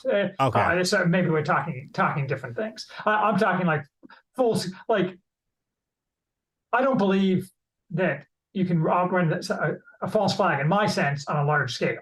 But I do think that people have hidden agendas that they allow people to do things, even though they think will be beneficial for them, that are bad for the country, because they think it'll accomplish their goals. Yes. Yeah. So I use the term false flag loosely in that sense, right? Where you gave the literal sense, but I would look at the border, our border crisis, to be very much similar as Israel. Like we're letting these people in order to create chaos within our own country, to create new legislation and more power for the oligarch, right? Yes. Destabilization. So that's the angle I'm looking at this thing, where I looked at Israel as impenetrable by a Palestinian, right? Mm-hmm. And to say some guys used a bulldozer and some bikes and crossed over, I'm like, I don't know if I could believe that official story. Yeah, I totally agree. And like for decades, we've been told that Mossad is so good at human intelligence, right? Like we rely on satellites, but like the idea that, I mean, Mossad's entire stock and trade is supposed to be like, getting, compromising information on people, blackmail, girlfriends, boyfriends, this is what they're supposed to be good at, like running blackmail ops and sex ops, and like they can't get like any information out of any like mid-level Hamas guy like before the day of. Just doesn't make any sense, right? I mean, or else they're like the CIA now, where they're like that ad from last year where they were pushing this woman. I have generalized anxiety disorder and I work for the CIA. Apparently, I'm too anxious to go run sex ops in the West Bank and when the Gaza Strip anymore. I don't know. It's weird. I agree. Yeah, it's something's fishy there. And all right, let me not say anymore because I got to appear on Fox in a couple of weeks. And I want to make sure they don't cancel my interview. Isn't it strange that, well, it's not strange, but what is that where we have to limit our speech because of what's socially acceptable based upon other people's ignorance of facts and history? Well, I think, back to our earlier discussion, I think people should have to limit their speech to a certain degree simply because of social pressure. Yes. I agree it shouldn't be based upon ignorance, but it's not based upon ignorance so much now. It's based upon ideology. Left-wing ideology is triumphant, and so they want to suppress the ability of people to contradict them. But there's always going to be some of that. If I was running things, left-wing speech would be suppressed, not necessarily legally, but when you say stupid things, bad things would happen to you. This idea that somehow the marketplace of totally free ideas will lead to total happiness only works for an educated and virtuous populace. So I think we should really have some limitations on speech. I just don't like the ones we have. Yeah, I like that because I definitely would come in with Bolshevik style suppressions of speech. Yeah, I don't want to be too aggressive about it, but the fact is that you can't run a society where, like, if you get on camera and say things about, I don't know how. Let me think about an example that's not toxic. Whatever you say, inappropriate things about the relationships you want to have with children. You should get your ass beat. I mean, that's just the way it is. Absolutely. That's all I gotta say about it. ASAP. Any other thoughts on Israel before we go to some current news on CBDCs and AI? I do not have any other thoughts on Israel. Good. It's really confusing to me. Good. I'm glad. Because we need you. Let's do AI first. Let's pull up on the screen some recent AI news. Do you use AI? Not at all. Are you opposed to using AI? No, I'm a techno-optimist, and I'm big on space travel and so on. So unlike some people on the right, I'm not. I mean, I also at the same time people believe people should spend more time on the land and farming, but I don't think those two things exclude each other. If by AI you mean LLMs like ChatGPT, no, I don't use those things at all. I'm not opposed to using them. My opinion on AI, not that you asked it, is I've been disappointed in what it can do. That is. Every time I look at it, it's I've done various tests. For example, I used to run a woodworking shop very briefly as a side gig. I'm good at woodworking. I know how to do woodworking, built-in bookcases in particular. And ChatGPT, large language models, and so on are totally useless for anything that requires what Matthew B. Crawford, the philosopher Matthew B. Crawford, calls tacit knowledge. That is, things that can only be learned by doing. That is, if you type in with ChatGPT, how do you do built-in bookcases, it will tell you, and it will all be total bullshit. I mean, it won't be wrong. It might be wrong, but it won't be complete because you can't communicate the information in writing. And there's just even watching YouTube videos, which you can't reduce to writing very easily, doesn't give it to you. You have to do it to learn. And there's a tremendous amount of things like that. And for things that's just, and leaving aside like just the censorship and so on, just the tech. I went to learn about the Battle of Nicopolis, which is in 1415, I think, one of the sometimes called the Last Crusader Battle. Is it 1415? Anyway, I'm getting old. But it'll just regurgitate Wikipedia or some crap, which is bad enough. And so you really need to go to a book that has the Battle of Nicopolis. And I suppose for like writing descriptions of real estate, houses or something, it's probably fine, I guess, but I don't have any use for it, I guess is my point. Nor do I think it's particularly game changing. Damn. Wow. You tell me. I mean, you have a different perspective. So I have these arguments occasionally with people who are very think this is going to change everything, or like Mark Andreessen has written some stuff online talking about how everyone's going to have a caring teacher who will support you. I'm like, I just don't see any of this. Damn. See, I like your take because everybody's talking about AI becoming self-aware and all this dangers of AI. And I'm like, it's not that impressive now. Yeah. It's just a language processing model. It's not doing anything fancy. No, and it doesn't think. This is an example of what they call the first step fallacy. That is, this is the first step. We can imagine this is the first step towards strong AI, which is going to kill us all. And if we take the first step, all the other steps have to happen too. No, they don't. Maybe this is it. A bunch of stupid thing that like teenagers can use to like write their term papers. I mean, they'll harm our society further. I mean, what's the purpose of this? What does it accomplish? I can't think of anything it accomplishes that is valuable or helpful to society. Yeah. So my main usage is where I think it's valuable to entrepreneurs is it eliminates outsourcing to Russia and Pakistan as far as, just personal assistance, right? It can do things that a personal assistant normally would do. And also allows people to create a proof of concept really fast, right? So back in the day, if you wanted a website and then a deck created and then copy and, all the things you need to create a proof of concept, technically I could launch a website with AI in 5 minutes and it would have all the copy for the product. It wouldn't be perfect, but it'd be up and ready to go to pitch, right? I can have AI write my pitch deck and it would look like an official pitch deck and probably do a better job than I would because it just has more information. So I see this as something that makes it easier for somebody who wants to start a business or run a business. You as a multimillionaire, you've already made your success, so I don't see why you would need it, right? No, I think that's true. But let's say I want to get back into business. I think the act of thinking through the creation of the pitch deck is a crucial part of building your business. So you take this pitch deck and you go to some guy who has money, and then he starts asking you questions. And then you haven't thought about those questions because you didn't build the pitch deck. Some AI bot built it, and all the kind of false paths that you would have gone down building that pitch deck, but you decided not to include the pitch deck because you thought better of it, because you evaluated all this stuff.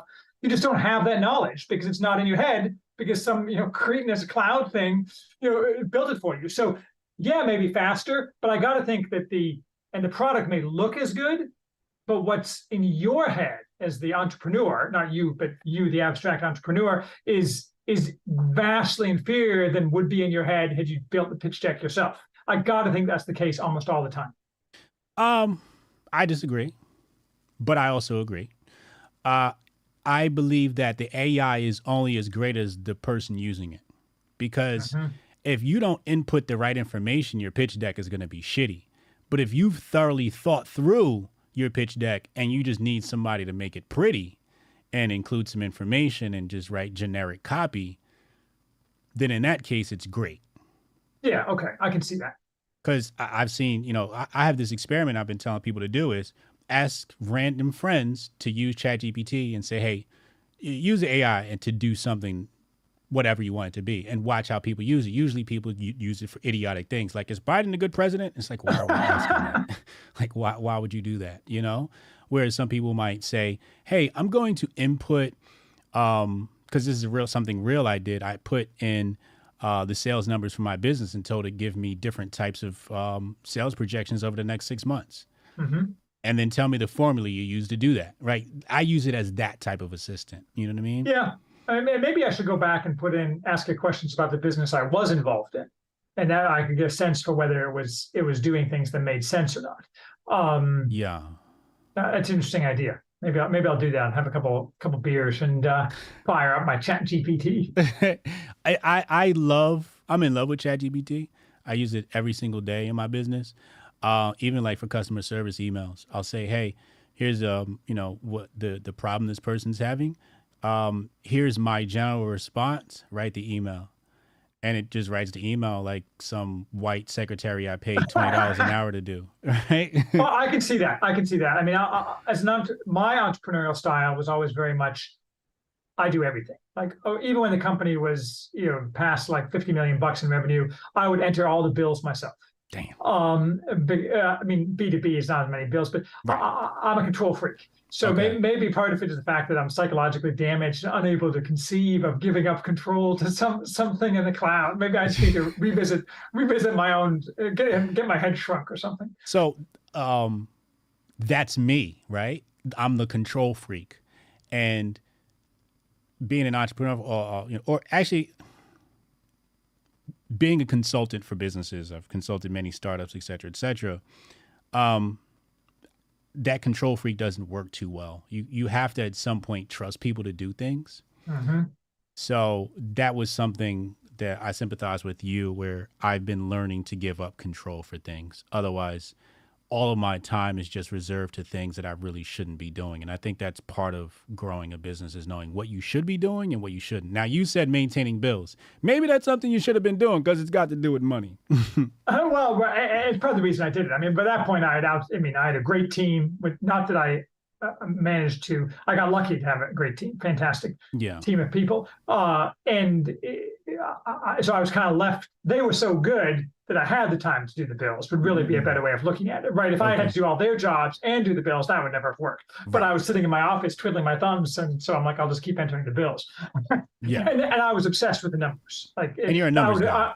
I would get into the system on the weekends, and people would be, oh, there goes Haywood again. I'm getting emails asking me questions about these numbers. Yeah. All right, let's get into the AI update of the day. Excuse me.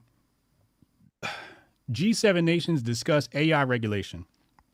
Now, real quick, I hate regulation of all sorts. So when AI came about, everybody's like, oh, AI is bad, AI is this. And I'm like, no, what's going to happen is AI is like free for the public now. And what they're going to do is they're going to regulate it and raise the barrier to entry so you can't use it in like a year from now. Even if you want to start an AI company, now you're going to need a license and all these different regulations things, which again, I'm like Lindsey Graham here, where everything's communism, it's like it's a attack on the middle class, right? Because AI can help you become part of the upper class.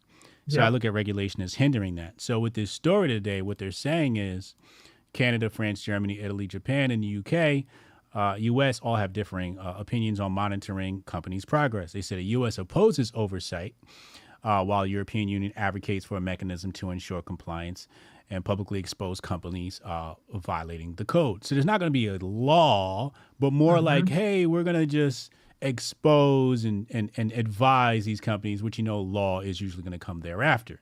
Because they always say this is not a law, and then wake up next year and a law. So some of the things they say here is make reports on safety and security evaluations public, and share information with organizations, including governments and academia. Report to you. Anyway, disclose privacy and risk management policies and implement controls for physical security and cybersecurity. And again, I believe this stuff can be handled by the private market. Identify AI-generated content with watermarking or other methods. Now, that's something I'm very interested in, right? Where we saw all of these reports coming out of Israel, Palestine, and I'm like, can we get an AI bot that just goes, hey, this video is from 3 years ago. It's not recent. This person's a liar in real time. I would love to see that type of AI application. That's not what they're going to give us. The people who are bad actors are never going to watermark their stuff. It's just going to be an extractive device for good actors. Bingo, pretty much. Invest in research on AI safety. I'm like, what the fuck is AI safety? I mean, when I read the word safety nowadays, I assume it's just an attempt to control the political narrative. like to prevent Europeans from asking inconvenient questions about all the people who keep showing up, and I think the Europeans are bigger that, and the Canadians are bigger on that than the Americans, but they have this insane desire to, as they start to lose their grip on the populace, to prevent AI from saying bad things that are true, because like when you say, you ask Chat GPT, why are there a bunch of random people, looting in my small Swiss town or whatever, and it tells you the truth, which is that the politicians have let them in, then that's the wrong answer. So I got to assume it's something like that, as well as a rent-seeking, as the economists call it, device, and full employment for bureaucrats and NGO types and so on. So the example I would give is, a AI that tells you the vaccine is unsafe. Yeah, exactly. Yeah. Right. And there was some headline, I don't know the details, where apparently Alexa, which is powered in part by something like that, it was saying that the election, everybody knows, about the election, but Alexa was telling us all, which is not allowed, about the 2020 election. So yeah, the vaccines, that's probably, for Americans, that's a better example, right? It allows them to control the narrative around things like the Wuhan plague. Reality has a right-wing bias, right? So an AI that is not controlled to deny reality is always going to be coughing up right-wing things, because that's the reality. Not 100%. Like that 5G thing last week, where the government warning signal was going to trigger all our phones to turn us into zombies. Yeah. That wasn't real, right? So that would, but things that are real, like concerns about the vaccines and so on, ChatGPT will not give the party line, and that's why when they say safety, I think that's what they mean. Hold on, real quick. I gotta have people do a mission, because you just said something right there that was so prolific. Reality has a right-wing bias. I need y'all to type that in and at The Worthy House and quote him. Reality has a right-wing bias. Wow. That's a bar. That's a bar. You're like a modern-day philosopher. What else they say here? Prioritizing developing AI systems that address global challenges, including climate crisis, health, and education. Yeah. More theft from the people. Adopt international standards for testing and content authentication. Control the data going into the system to protect intellectual property and personal information. Again, I think private markets should be able to handle that. It is a valid concern, having my work stolen and my voice is being out there. Definitely a valid concern. All right, let's go to my pet project or pet study, CBDC. And we have an update on that. Okay, here it is. So we have two updates here in regards to CBDCs. Are you familiar with CBDCs? Sure, generally. I'm no expert, but... What's your general take on CBDCs? Extremely negative. Extremely negative. Yeah, the idea, because I don't trust the government, right? A government that I trusted, seem like there might be certain advantages, but the reality is these tools are not only would be, but are designed to control people, because we already saw it in Canada and so on, the debanking. And debanking is in a world where people rely on, they're not living on a farm by themselves, so they rely on being connected to a financial network. That's an extremely powerful tool, as we saw in Canada. I basically think anybody who pushes CBDCs at the legislative level or the administrative level should be run out of town on a rail. I just more about it than I do, and tell me if you disagree. But the whole, I'm generally in favor of crypto, private crypto.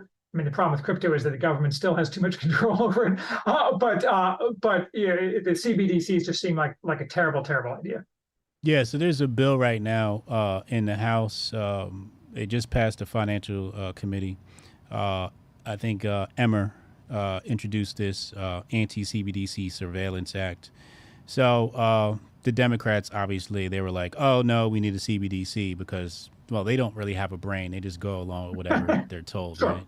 Like Maxine Waters. She's like, no, we need this for financial inclusion. And the funny thing is, the main thing they're talking about with CBDCs is financial inclusion. What's that mean? Exactly. Right? My interpretation is, let's get black people and poor people into the conversation so they can convince everybody we need this. Look, black people and poor people want what everyone else wants, which is just dollars they can spend. I mean, what are they CBDCs for? I mean, no, I mean, but that's typical for Congress. Obviously, I mean, I spend no time paying attention to Congress because aside from occasional amusements like that McCarthy guy being thrown out on his ass, I mean, there's really nothing going on there that matters. So who cares? Yeah, big facts.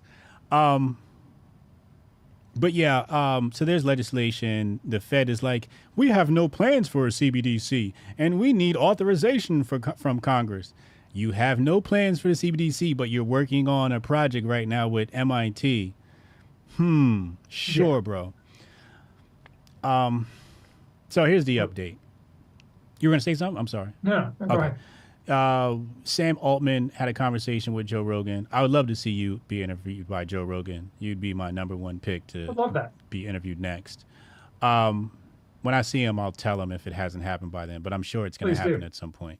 But yeah, when I see Joe, I'm going to be like, yo, you got to get Charles on. So daily CBDC update. Sam says, I'm very worried about how far the surveillance state could go here. Super against CBDCs. And I think it's a valid take, right? The CBDC is definitely all about surveillance and control. In fact, in regards to the inclusion, Africa was targeted with the CBDC. Nigeria got one, and it turned Nigeria into complete chaos. So they talked about, CBDCs are going to help the unbanked. And in the real case of the unbanked in Nigeria, they were shafted and they had to resort to the barter system.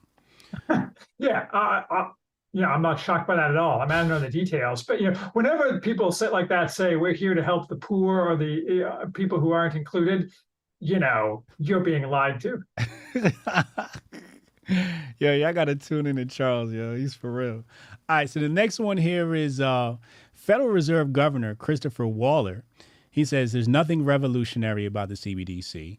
He says it's unclear what's gained by a CBDC. And he said this at the Brookings Institution Falk Auditorium hosted event. And at least he's speaking with some sense. Somebody that's over there at the Federal Reserve is speaking with some sense. Because not everybody's co-opted at the Fed. Some people are going to be like, yo, what is this? It's just digital. It's smarter than people in Congress. So some of them are going to.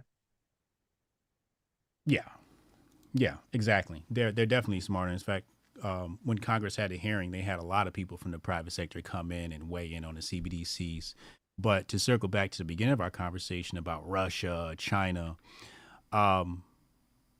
my deep tinfoil Kufi take is at the big table at the top, there is cooperation between the West, China, or let's just say the West and BRICS, right? Where they're saying, listen, and they're all playing with us like chess pieces, right?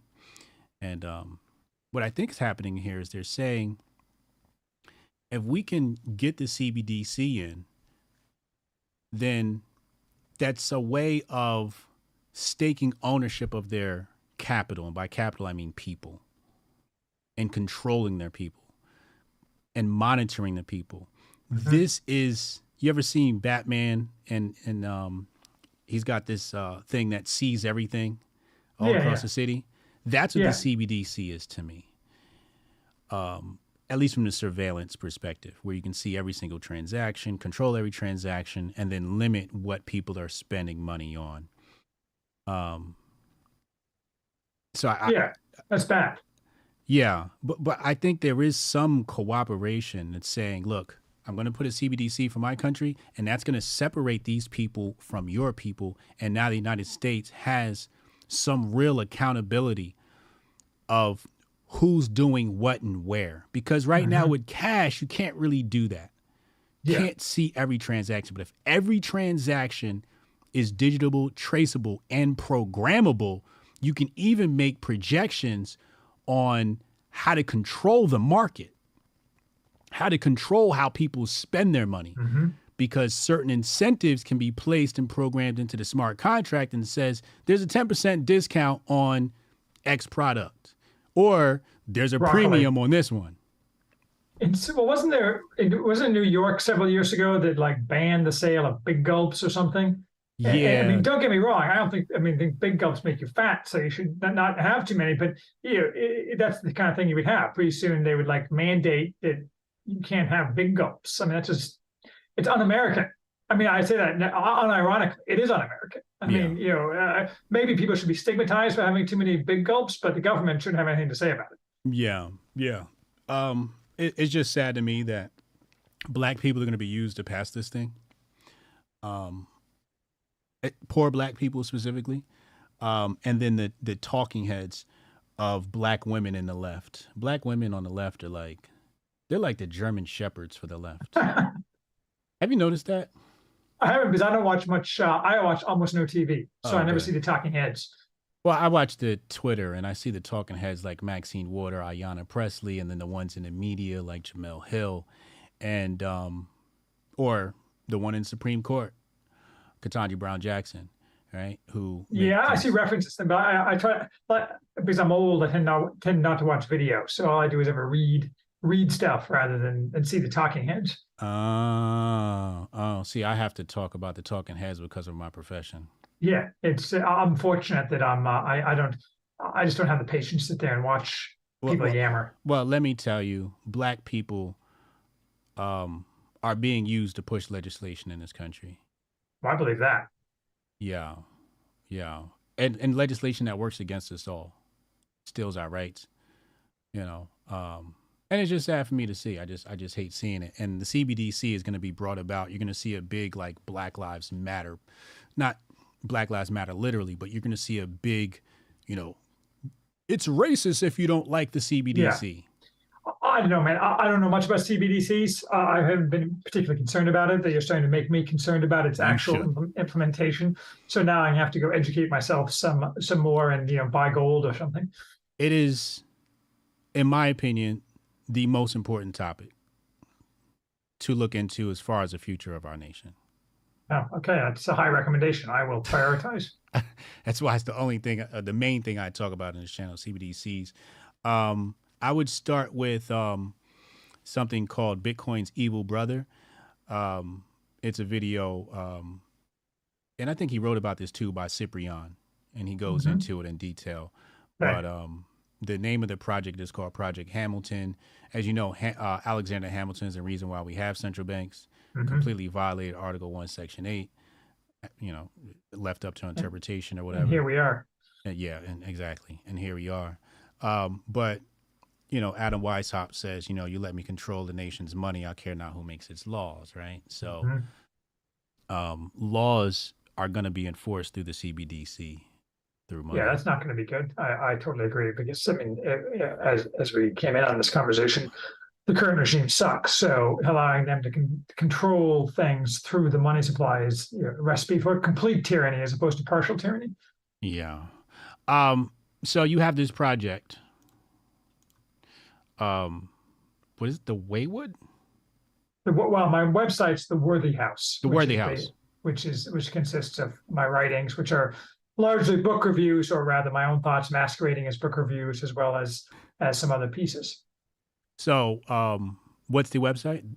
theworthyhouse.com. Okay. And it's just basically you. That's not an organization or just cult. Me, myself, and I. All three of them. It's just you in that house. Yes. Oh, damn. I thought we had a cult going in. Well, the reason it originally called The Worthy House because I conceived of it as a multi-author thing, but then it just became just me. So, now just egotistical bonfire of my ego. That's going to be my new favorite place. I told him in the green room, y'all. So my audience knows I don't listen to anybody online. Like, people who do you like listening to? I'm like, nobody. I just read books and stuff, right? Where I'm very much like you. I don't watch videos. I usually just read. Give me the facts, right? But this guy right here, Charles, it's somebody I'm going to have to read and study. Because when I usually deep dive into somebody, I'll just binge on a month straight and devour all of your content. Then I'm an expert on it. And then I'll go on to the next guy. But ladies and gentlemen, you definitely want to glow into this guy. If you haven't figured it out already, he's an absolute genius when it comes to our country and history. And now I know why I used to go to history. Your dad was a history teacher, so now it totally makes sense. Awesome. Yes, well, thank you. I appreciate it. Thank you for coming on my channel. Been an absolute pleasure. I'm gonna have you back. I don't know when, maybe in a month or two Love or to. something. But Yeah. you know, I got Love so to. many things I love to pick your brain about, and that's gonna be after I devour your content. Well, and no doubt the world will have thrown out many new surprises for us to discuss. So We had nothing short on that. awesome. Thank you. Hang out in the green room. I'm just gonna close out the show right Yeah, here. awesome. Ladies and gentlemen, another Grift Report. I will see you tonight for the Patreon show, patreon.com/Hotep's told you, Uncle Hotep. Obviously, we were talking about Israel, Palestine, et cetera, and the new findings. And I'll be back tomorrow at 2 p.m. Hotep and Bill.